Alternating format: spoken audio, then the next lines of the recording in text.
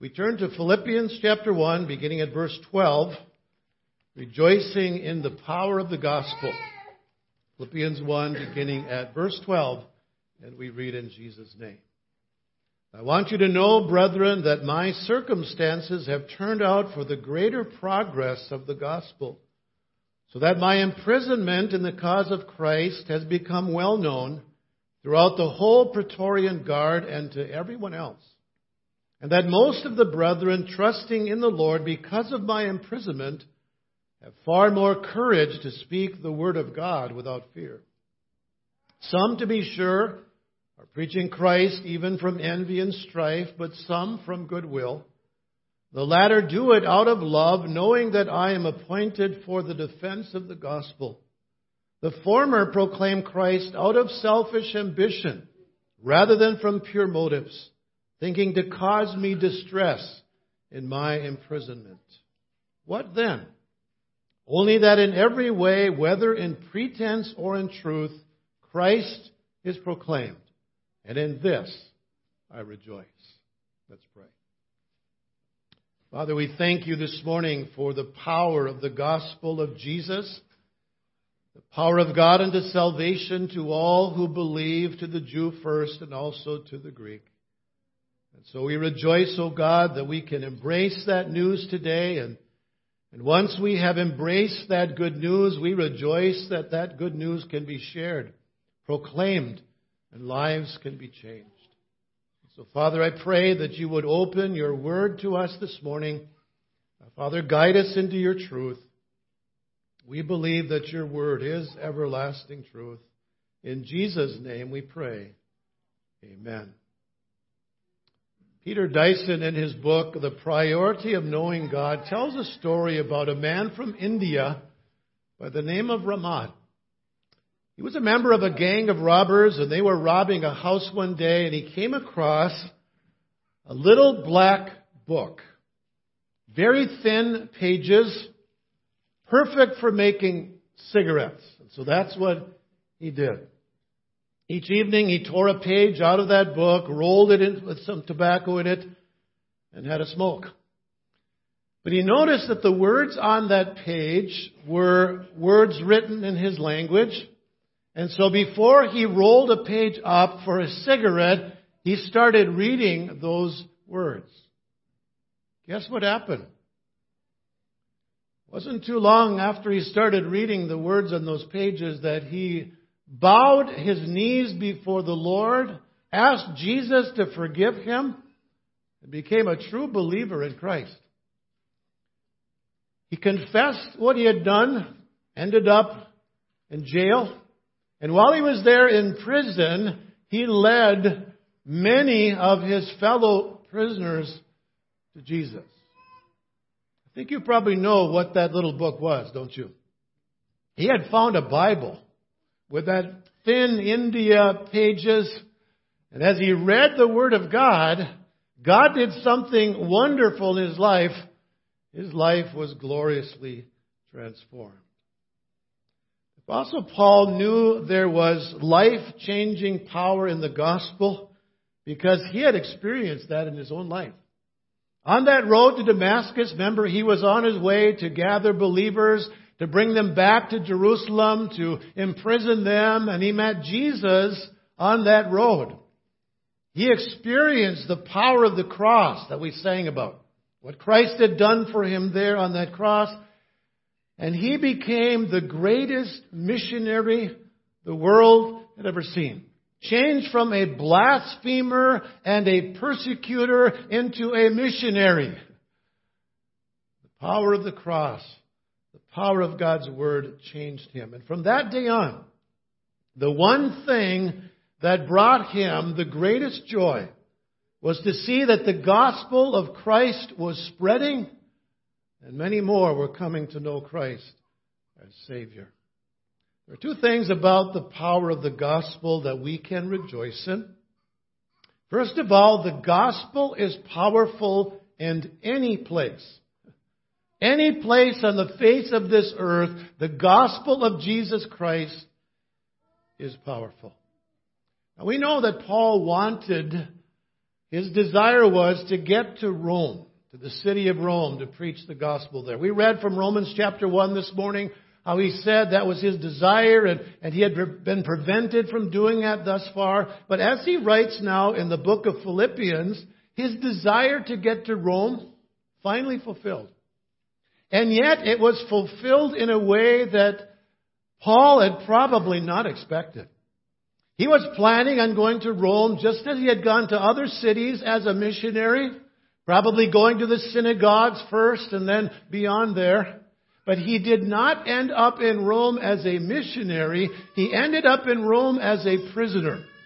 Probably not what he was expecting. So with Paul in prison, I would assume that some of the enemies of the gospel were thinking, finally, this guy is silenced. Finally, we won't hear any more from him. And they probably thought they had won a great victory, but Paul was not going to be silenced. In verse 12 he says, I want you to know, brethren. Now he's writing from that Romans prison situation. He says, I want you to know, brethren, that my circumstances have turned out for the greater progress of the gospel. What may have appeared to be a defeat actually turned out to be a great victory because the Word of God cannot be stopped. People have tried to destroy the Word of God, tried to snuff it out. God's Word cannot be stopped. And I rejoice in that. No dictator, no country, no one can stop that. And I love what Paul says to Timothy as he encourages him with this truth. In 2 Timothy chapter 2, in verse 8 he says, remember Jesus Christ, risen from the dead, descendant of David, according to my gospel, for which I suffer, even to imprisonment as a criminal. But then he adds this phrase, but the Word of God is not imprisoned. I might be in jail. I might be in prison. There might be a chain on me. But there will never be a chain on the Word of God. It cannot be stopped. And that was clearly evident in Paul's imprisonment. Look at verse 13. He says, my imprisonment in the cause of Christ has become well known throughout the whole Praetorian Guard and to everyone else. This Praetorian Guard, from what I could gather, was a 10,000-member imperial guard that was established by the Roman Emperor Augustus. And according to Acts chapter 28, one of these guards was chained to Paul 24 hours a day. Now, can you imagine being chained to the Apostle Paul? I would call that a captive audience, wouldn't you? Pun intended, right? And we're told that, at least Warren Wiersbe says this, he was chained to a Roman soldier 24 hours a day. The shifts changed every 6 hours, which meant that Paul could witness to at least 4 men each day. Do you think he witnessed to these men? I don't think there's any question. You wonder what it was like for these guys to come in and say, okay, it's your turn now. You got to hear about Jesus now. I listened to him for 6 hours. Now it's your turn.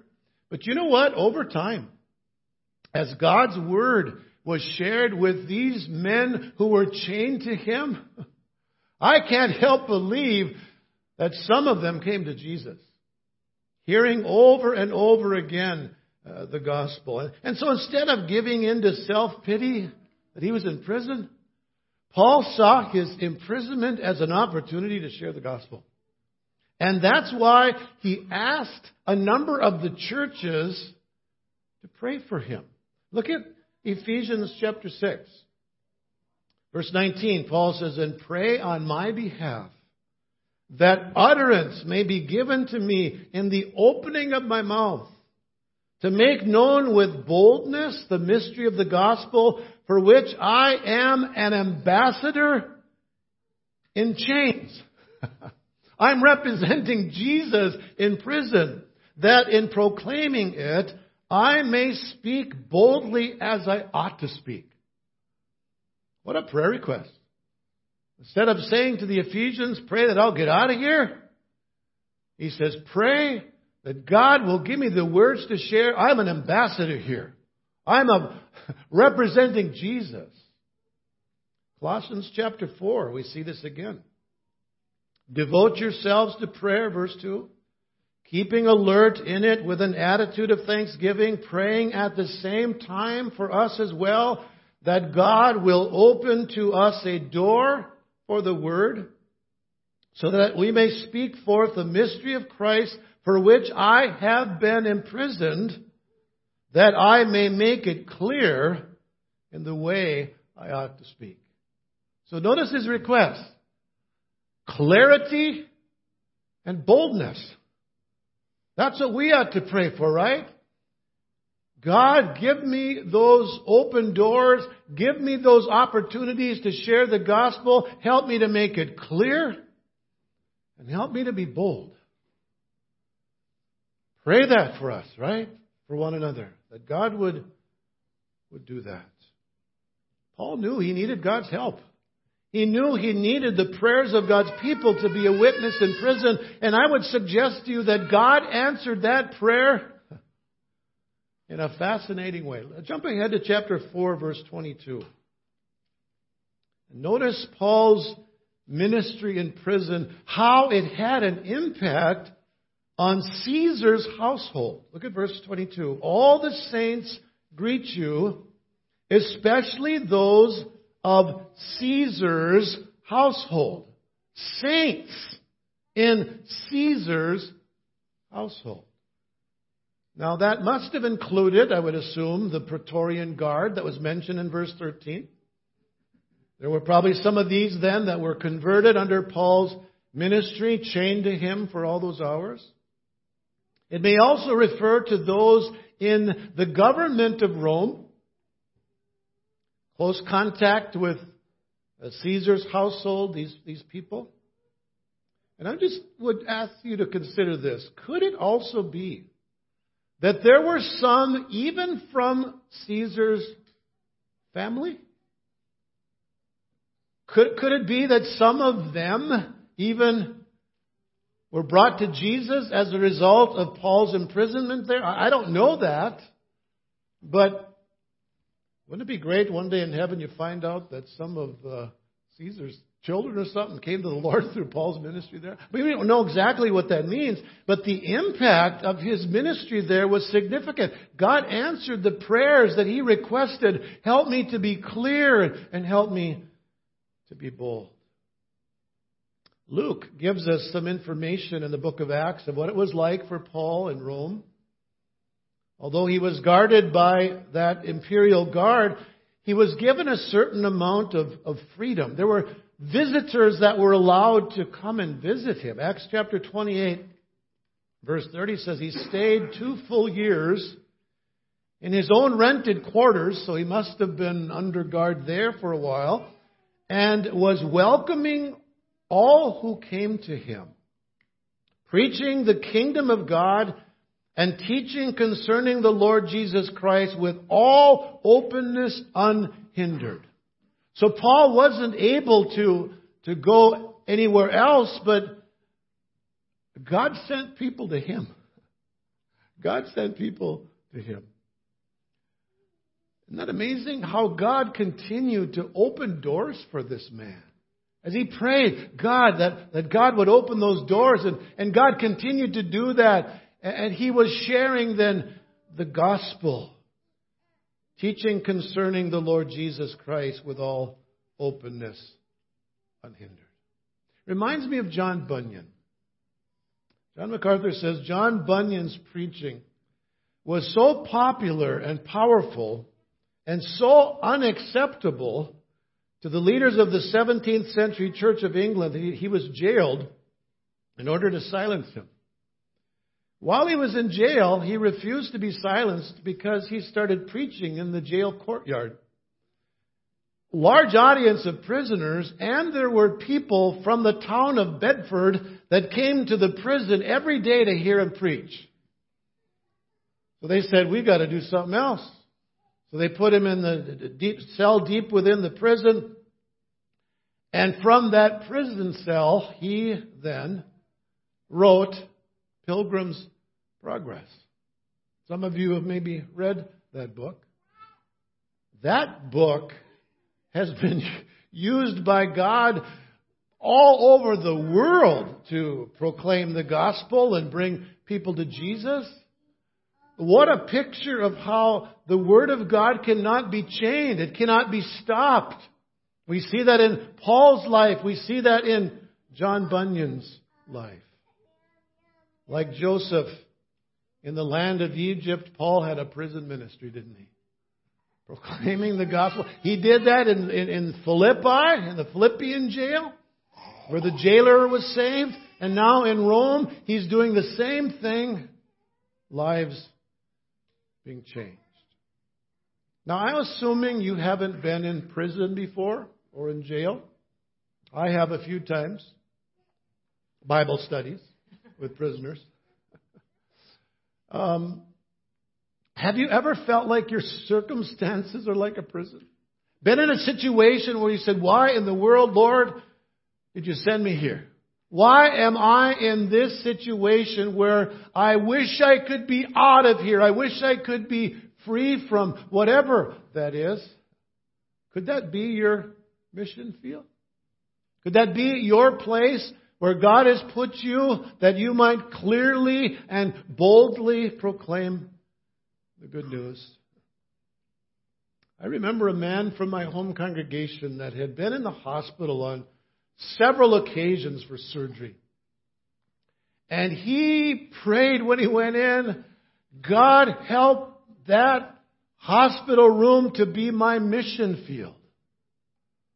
And every time he was in the hospital, he had an opportunity to share the gospel of Jesus, and some of his roommates were saved. Wow. God put him there. That was his mission field. Might have felt like a prison. But he said, Lord, give me words. Give me an opportunity to share. That's how Paul viewed his time in prison. That was his mission field then. He went to Rome really as a missionary, even though he was going to prison, right? Because that's his heart cry. So the gospel is powerful in any place. And that includes where you are. On the job, in the neighborhood, among your family, wherever God has placed you.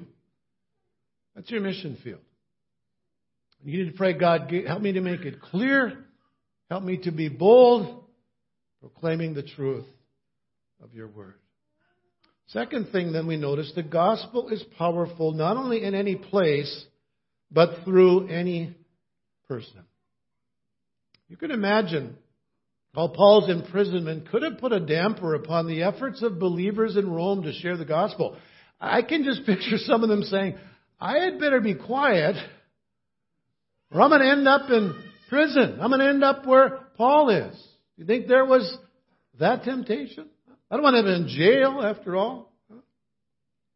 John MacArthur says, hostility to this new sect of Judaism, as it was commonly considered through the Roman Empire, was growing. Not only were Jewish leaders intensifying their opposition and persecution, but pagans also began to see Christianity as a threat, both to their religion and to their livelihood. And so you can understand why there could be some fear in the hearts of the believers at Rome. Bold witnesses generally are not appreciated. Have you discovered that? If you are bold for Jesus, if you're willing to proclaim the truth of His Word, some people are not going to appreciate that. And obviously Paul experienced that, and I would assume that other believers in Rome experienced that.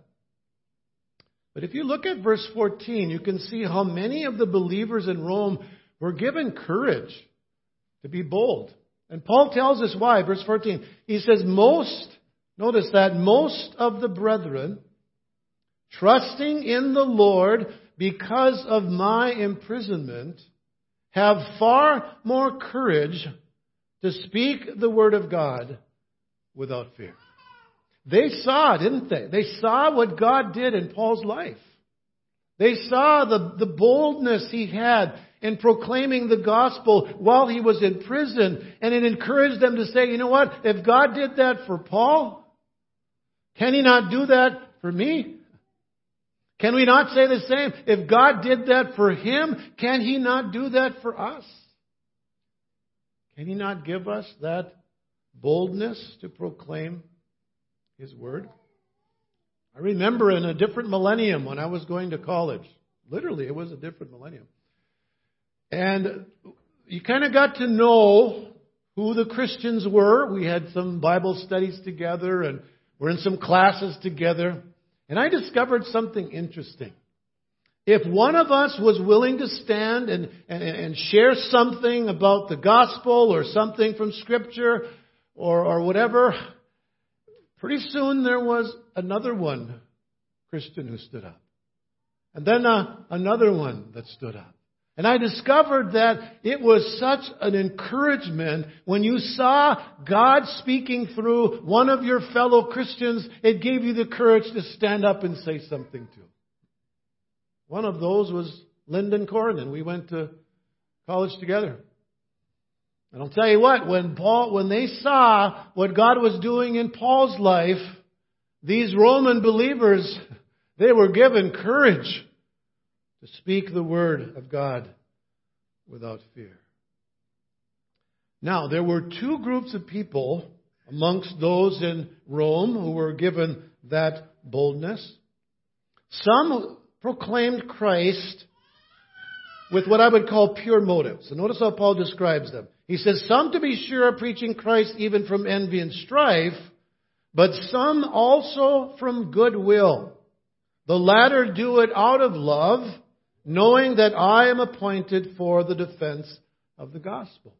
And so these brothers in Christ knew that God had sent Paul to Rome for the furtherance of their kingdom, and they joined with him. They were one with him. They realized that they were on the same team. They had the same goal of seeing souls saved. And that must have been an encouragement to the apostle, that there were people with him that were involved in proclaiming the gospel. And it's a wonderful thing. I think back of when I was growing up, and in our community, there were probably about 5 or 6 evangelical churches in our town. Our church, and there was a Covenant church, and a Baptist church, and a Pentecostal church, and a Charismatic church. But they all preached Jesus, and we did things together. We had evangelistic crusades that came into the community. And on one time, there was a number of people that came to Jesus.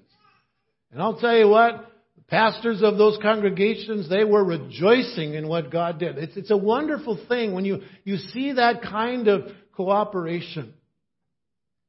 But then there were those in Rome whom Paul says proclaimed Christ with impure motives. Notice how he describes them. Verse 15, he says that they proclaim Christ. In other words, they weren't false teachers, but he says they preach from envy and strife.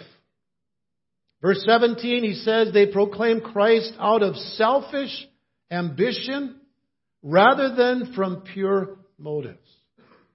And do you know why they were doing that? Paul says in verse 17, thinking to cause me distress in my imprisonment. Isn't that interesting? They were proclaiming the truth. They were preaching Christ.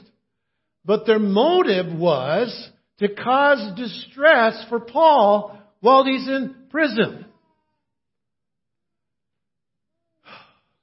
That's discouraging, isn't it? Homer Kent says that they preach Christ and that Paul found no fault with the content of their message shows that their problem was not primarily doctrinal but personal. They were not unbelievers or perverters of Christian truth. They were self-seeking opportunists. promoting themselves at Paul's expense. Perhaps they had enjoyed some prominence in the church before he arrived. But then Paul shows up, and people want to hear what he has to say, and these guys are kind of put off to the side. There seems to be some envy there, some strife there. And so, while Paul's in prison, these guys are proclaiming the gospel, and they think that Paul's going to be bothered by that. That they're now getting some attention, as if that bothered him. It did bother him a bit, as we'll see in a minute. And so to add to the pain of being in prison, here were these preachers. They were glad that Paul was there, and they hoped that they could cause him some more distress. What a sad testimony to their self-centeredness. Now, if you think that this was just a problem that existed in the first century, let me read to you what John Claypool writes. He said, I can still recall going to state and national conventions in our denomination and coming home feeling drained and unclean. Because most of the conversation in the hotel rooms and the halls was characterized either by envy of those who were doing well or scarcely concealed delight for those who were doing poorly. He said, I felt dirty, unclean. That was the conversation. Those who were doing well, there was envy of other pastors whose ministries seemed to be blessed by God in special ways. And then hearing of someone who they were having problems, almost happy about it. What does that say about the heart of man? Even as believers, we have an old sinful nature that can crop up in ugly ways sometimes. Even in ministry.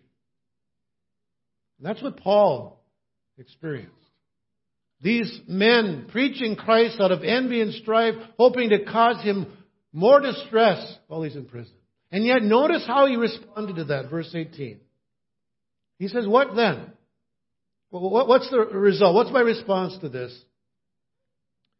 He says, only that in every way, whether in pretense or in truth, Christ is proclaimed, and in this I rejoice.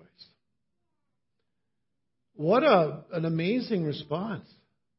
As long as Jesus is preached, Paul says that's the main thing. Now that does not excuse the motives and attitudes of these men who are trying to cause trouble for Paul. God will deal with them. But Paul's point is if Jesus is preached, if Christ is proclaimed, that's what matters most. And in this, he said, in this I rejoice. One author says, God's word is always powerful, no matter what the motives of the one who proclaims it. And he gives the illustration of Jonah. We studied the book of Jonah not too long ago. What was his motive? He didn't want Nineveh to be spared. Yet he proclaimed the word of God with a bad attitude. God still worked. Why? Through the power of his word. This author goes on to say, even a preacher or teacher who is envious, jealous, and selfish can be used by God when his message is true to the word. God always honors his word, and his word always bears fruit. And he quotes from Isaiah 55, my word which goes forth from my mouth will not return to me empty, without accomplishing what I desire, and without succeeding in the matter for which I sent it. As the 19th century Scottish minister John Eadie wisely commented, the virtue lies in the gospel, not the gospeler, in the exposition and not in the expounder. That's where the power lies. It does not lie in any man, any preacher. It lies in the power of God's Word. And in that, we can rejoice. Good to know that no matter who proclaims the Word, it has the power to change lives in a marvelous way. Let me give you an illustration of that. Many years ago, something unusual happened in a Moscow theater. There was a man who was supposed to quote from the Sermon on the Mount. The play was a sacrilegious play. It was called Christ in a Tuxedo. And so the actor was supposed to read then 2 lines from the Sermon on the Mount. Then he's supposed to remove his gown and cry out, "Give me my tuxedo and a top hat." Okay, now mind you, this was a sacrilegious play in Moscow. So it gets to that point, and he begins to read, "Blessed are the poor in spirit, for theirs is the kingdom of heaven. Blessed are they that mourn, for they shall be comforted." And he started to tremble. And he kept reading. And people were stomping their feet and coughing and put an end to this. Finally, recalling a verse he learned in childhood in the Russian Orthodox Church, he cried out in that play in front of all those people, "Lord Jesus, remember me when you come into your kingdom." He got saved.